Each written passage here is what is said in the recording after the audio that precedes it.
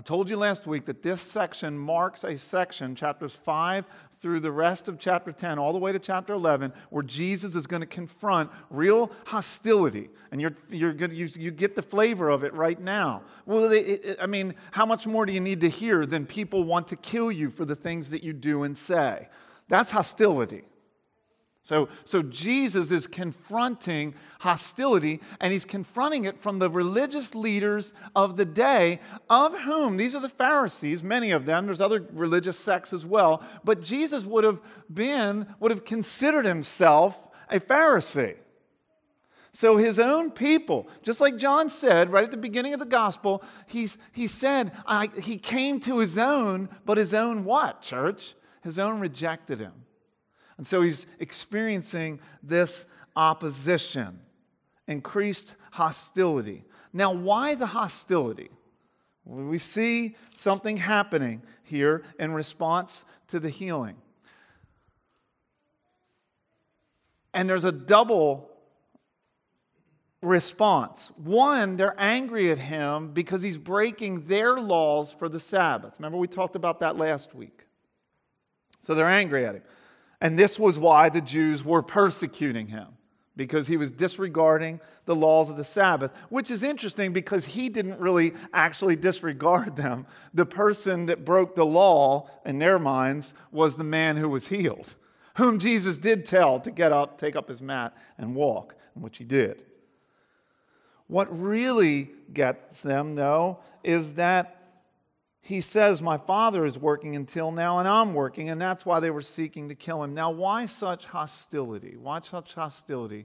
And it's because of what's taking place here, that Jesus seems to be saying to their mind, and they get it, he's saying that he's equal to God, and that's really rankling them. When a Hebrew came to the name of God in Scripture, they don't even say it. That's how serious this is. God ain't playing.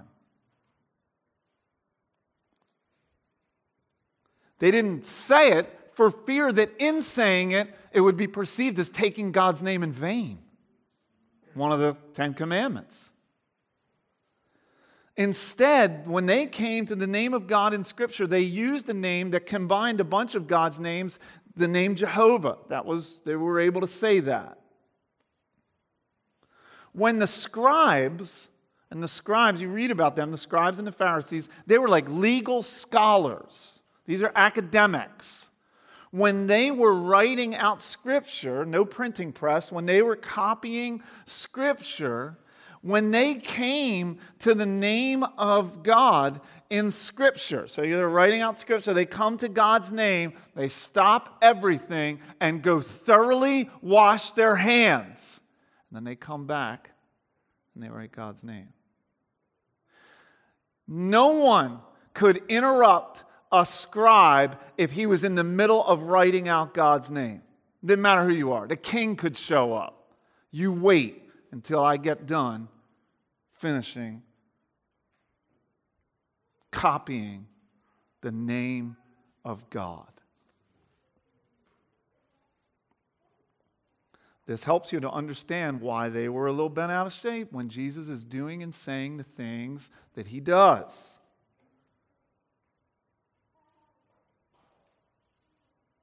My Father, Jesus said, is always at his work to this very day. It's the NIV. My Father's always at work, and I too. Now, my Father, he didn't say our Father, that's okay. My Father, like you got a personal relationship with him? That's problematic for us. You're making it seem like God is your Father. And more than that, you're equating yourself to him. You're making yourself equal with him. And that answer, my Father's always at work and I too am working, is completely intolerable to the religious authorities. So they decide, what does the Scripture say they decide to do? They took this so seriously that they didn't say they decided to reason with Jesus a little bit harder. They decided to seek to really dialogue with him to understand what he was saying. They decided to ask a question. Like, what did you mean by that? No, the scripture says they decided to kill him. This is getting violent. The claim Jesus has just made has stunned them. They can hardly believe their ears. Jesus has just claimed to be equal with God. We don't feel that, though. We're not experiencing what they might have experienced. R.C. Sproul is a famous pastor and theologian. He just recently passed away within the last couple of years. And he was a brilliant theologian, but he spoke in a way that was really simple and easy to understand. He tells a humorous story of how he got onto a train once, and it was around dinner time, and he took a seat on the train next to an elderly woman, and across the table from them was a younger woman, and the younger woman, when he sat down, was telling the elderly woman a story of an experience that she had just had. She had just come home after 2 years of being indoctrinated in a camp that was indoctrinating her into New Age philosophy. And so here's R.C. Sproul, an older man, theologian, gives us teaches at seminary, pastor. And she tells this elderly woman that's sitting next to R.C. Sproul that after 2 years she had learned something. She said, I learned that I am God.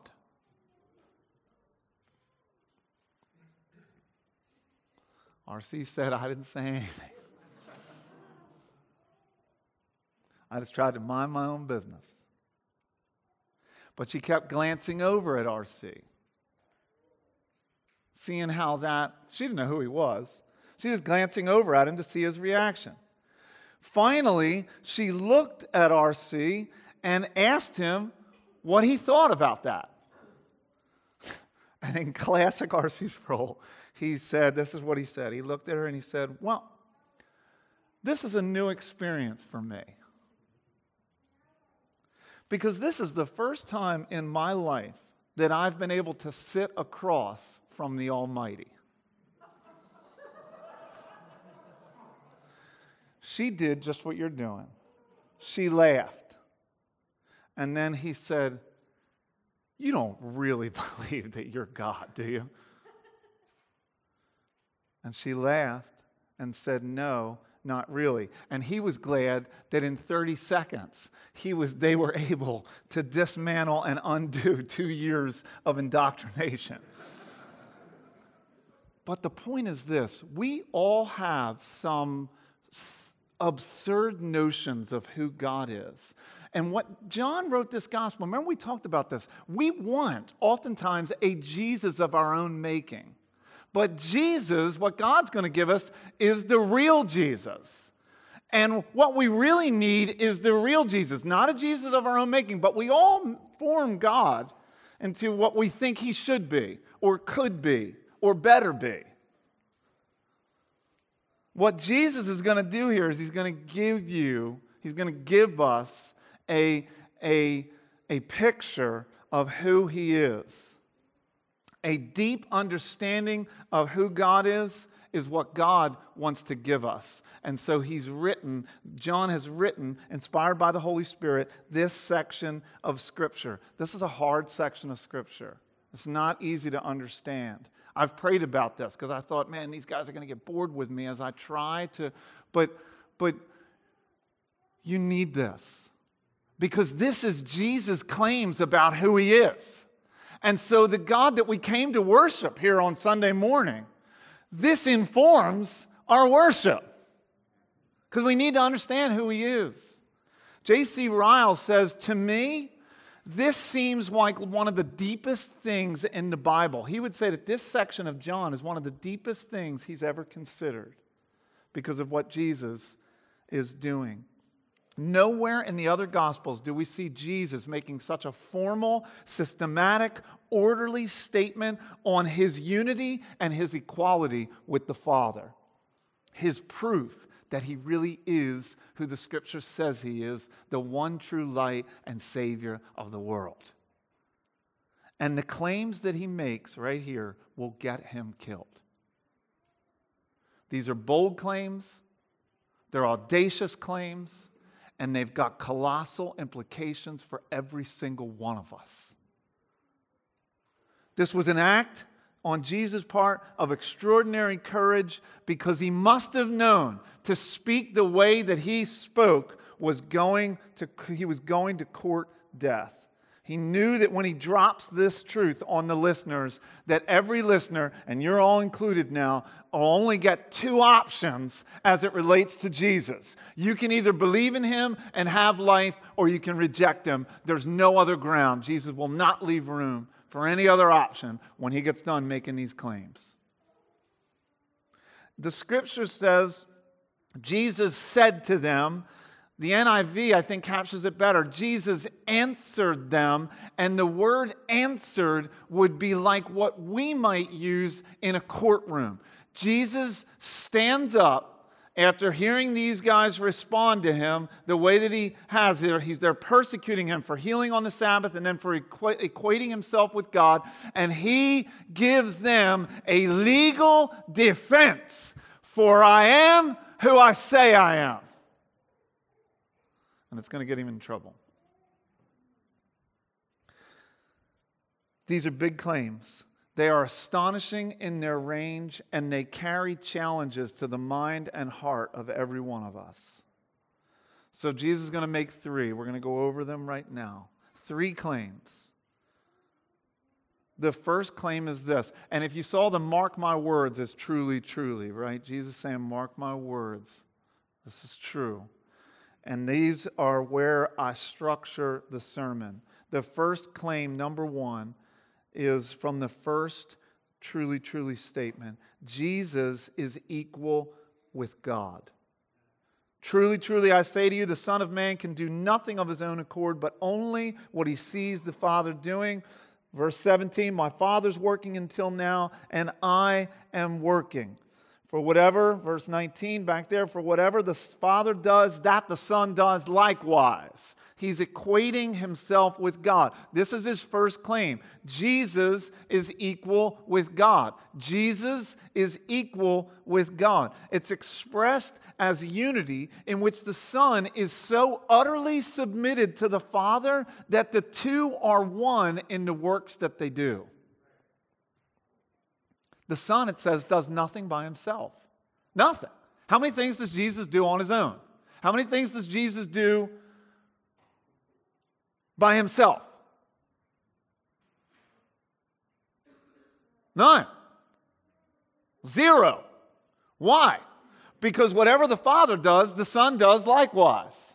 They are in unison. They are in equity. They are equal. Now, let's just dive a little bit deeper theologically, and let me try to explain something, because we're talking about the Trinity, which is a deep dive theologically. Very mysterious, very difficult to understand. But when we talk about the Trinity, there are two ways in which we understand the Trinity. There is an ontological understanding and an economical understanding of the Trinity. Ontology, it's the study of being. So we have an ontological understanding of the Trinity. What I mean by that, when we talk about ontology, we're referring to the fact that God is three in one. That's hard for our little minds to get. God in three persons, blessed Trinity, we sing. Three persons in the Godhead. Father, you say it with me, Son, and who else? Holy Spirit. Father, Son, Holy Spirit. That's ontology. That's ontological. Now, economical. What do I mean by that? What I mean by that is, when we talk about the economic understanding of the Trinity, we're talking about the roles. So we distinguish among the three persons of the Trinity in what we call the economy of God. The Father sends the Son for our redemption. Jesus is the one that through his life, death, and resurrection acquires our redemption. The Holy Spirit is the one who applies that redemption to us. We are talking about different roles. Are they equal? Yes. Do they do different things? Yes. See, but we value people based on the role they play. But I want you to understand, we don't have three gods. We have one God, three persons, distinguished in terms of what they do. The Holy Spirit is unified. What's that? Repeat that. What did I say? One God, three persons, distinguished in terms of what they do. Now, let's just talk about this for a second, because we tend to value people or determine value based on role. If you're the boss, you're the big guy. You're the big honcho. You're the lady with all the power. You got greater worth. No. It's not like there's a breakup or a disunity in the Trinity based on role. Okay? It's not like the Holy Spirit occasionally says, why does it always have to be about Jesus? Jesus this, Jesus that. I'm getting mine today. It's not like Jesus turns to the Father and says, why don't you go to the cross? Why do I got to be the one to go to the cross? Why don't you try it? If you think it's so easy. It's not like that.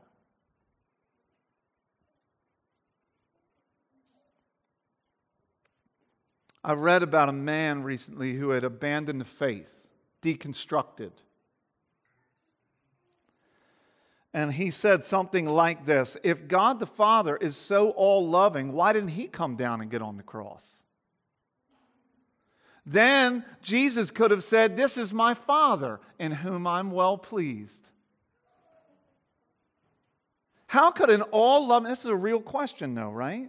How could an all-loving Father allow his Son to be murdered on a cross? This man has a misunderstanding of John chapter 5.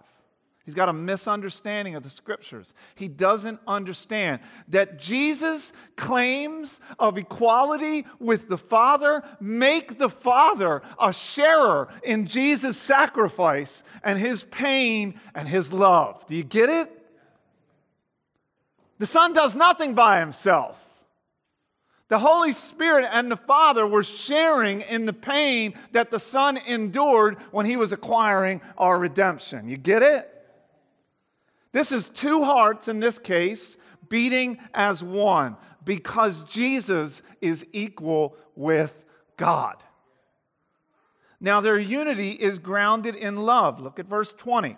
For the Father loves the Son and shows him all that he is doing. Now the word here is not the Greek word typically used to describe the love in the Trinity is a word called agape. That's not the word that Jesus used, that John recorded to describe their love. He uses a different word, phileo, a term that means friendship love. A personal love between friends who delight in sharing everything with one another. Jesus is a separate person who has the power to act on his own, but by virtue of phileo, of love, he does nothing, no action that the Father doesn't do also. The disciples who were there with Jesus saw the Father. When they interacted with Jesus, they saw the Father's smile. They heard the Father's teaching. Because if you want to see the Father, all you have to do is look at Jesus. In Jesus, we see the likeness of God the Father. Now, even if we've already embraced that as true, like, I get it, Kenny, why are you taking so much time on this? We must, friends, daily appropriate the reality that Jesus is actually who he says he is, the Son of God. Jesus is the King of Kings and Lord of Lords. That must be a constant reality in our lives. We as believers must affirm who Jesus is. Those being baptized on this coming Easter Sunday, right on this stage, must affirm who Jesus is. And he is supreme. The supreme radiance of the glory of God. Amen? To people that are listening right now, I want to say, if you're not a Christian, and I believe there are people that aren't Christians watching our service, sitting here in the service, to you, Jesus makes the same claim. He is King of Kings and Lord of Lords. He's going to assert that for all time and all eternity. And this big claim continually confronts all of humanity, and it demands a response.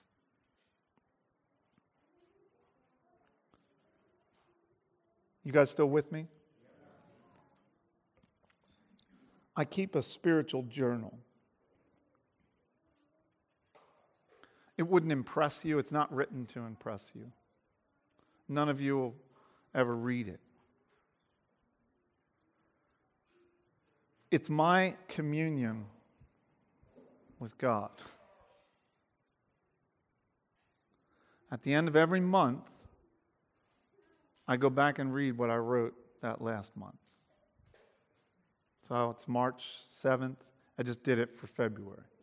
I read everything that I wrote.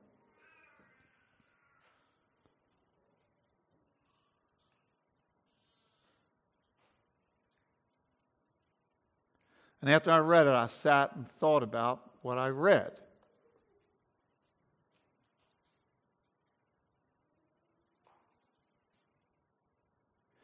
And I determined that if someone read what I had just read, they would say, those are the writings of a man who loves Jesus. But then another thought rushed into my head.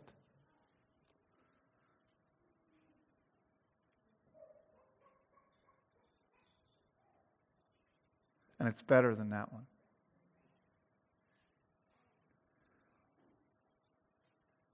Those are the writings of a man that Jesus loves.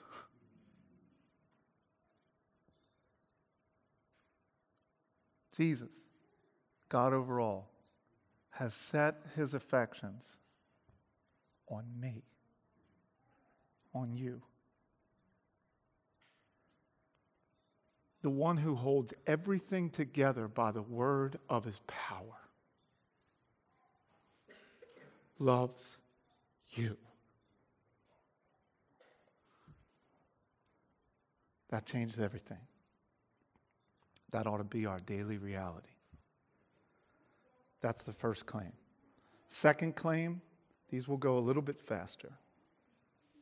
The second claim, we see, verse 24, truly, truly, mark my words, I say to you, whoever hears my word and believes in him who sent me has eternal life. Claim number 2. The first claim, Jesus is equal with God. Second claim, Jesus has the power to give life. Jesus has the power to give life. The same verse used, or the same word used in verse 8.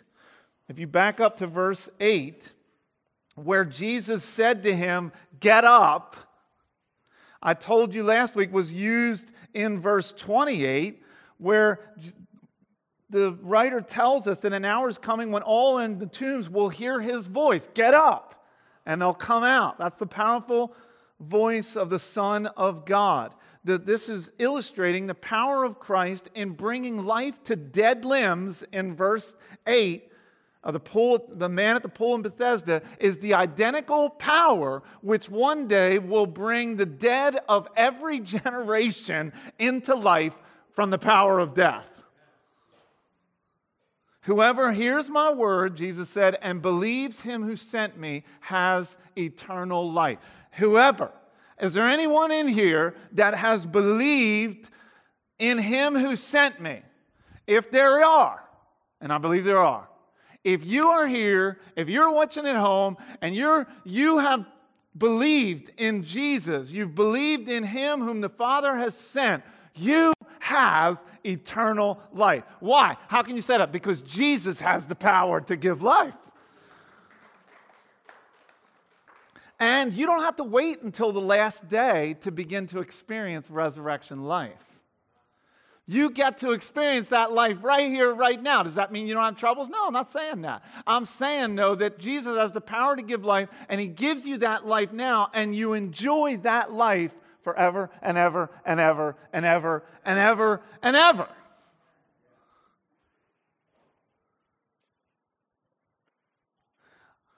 A believer, a Christian, is someone that has crossed over from death into life. That's what it means. The Bible has two categories of people. You are either dead in your sin or you are alive in Christ. That's it. Dead in sin or alive in Christ. If you have believed in Jesus, you are alive in Christ. You've been justified. Your position has eternally changed. You used to be on that team, now you're on another team. And if Jesus has done that in you, nothing can change it. Because Jesus has the power to give life. If you are in Christ, you are finished with sin. You don't live under the reign and rule of sin and death any longer. You say, well, wait a second. I think I'm in Christ, but I sinned last night. I want to differentiate for you the way Lloyd Jones differentiates the difference between our position and our experience. Your position can't change. You can't be in Christ, out of Christ, in Christ, out of Christ. You're either justified or you're not. And that's a work of Jesus who has the power to give life. You don't justify yourself. There's all the difference in the world between a man's position and a man's experience. A woman's position and a woman's experience. But every person, and all I'm saying there is sometimes though your position has permanently changed and you are in Christ, sometimes you don't feel like you are. That's all I'm saying. You didn't change teams, though. You're still in Christ.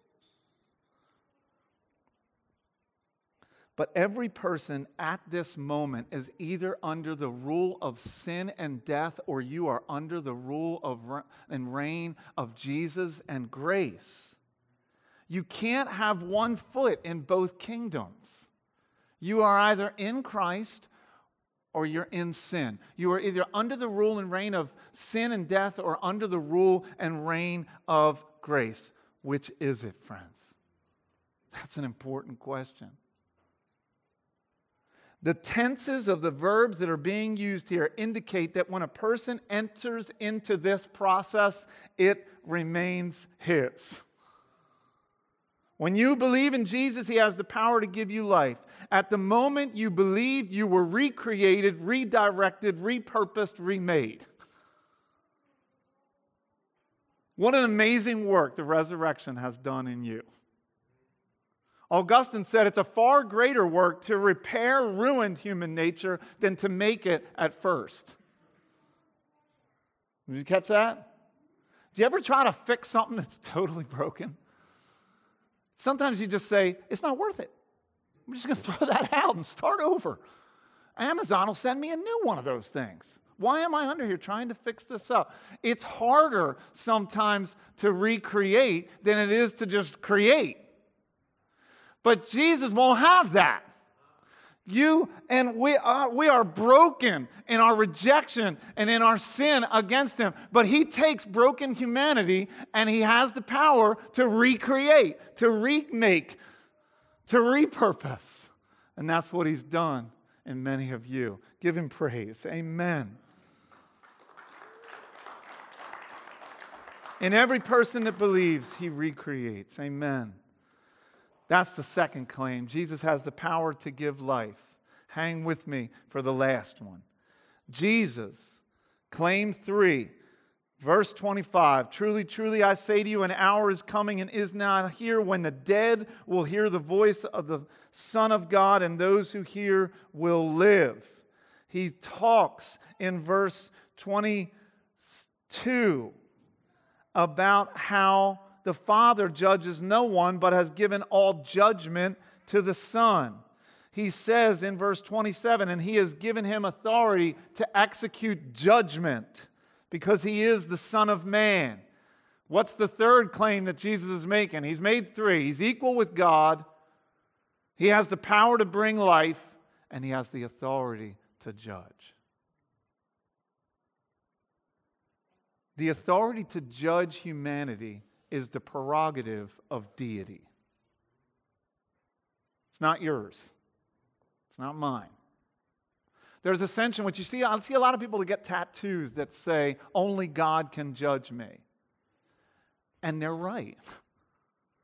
I just hope they understand the implications of what they've tattooed.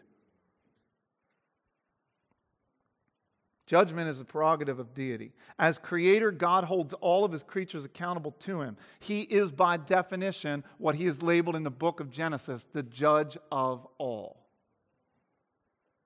But take notice here, who has been appointed to judge?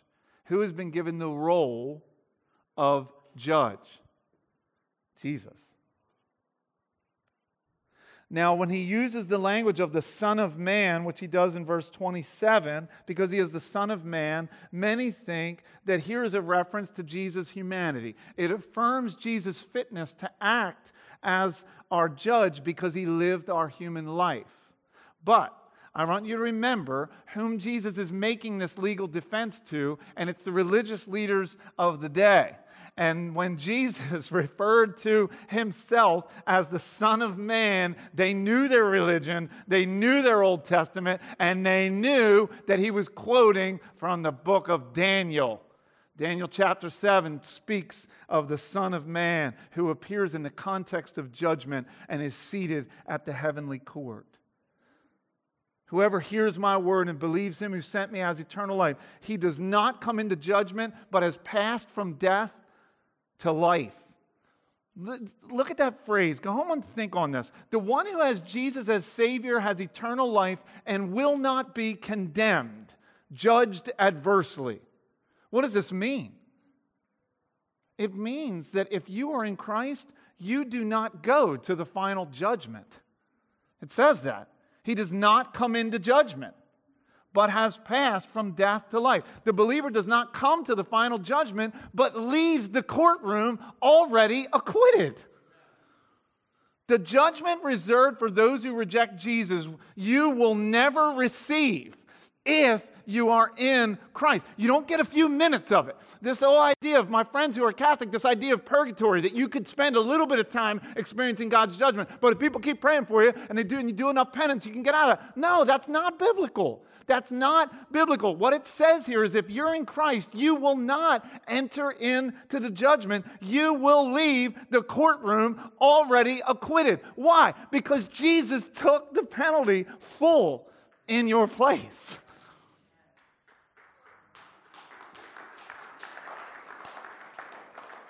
You won't even attend the horrifying judgment. You've been acquitted. Sometimes I meditate on the horrors of hell.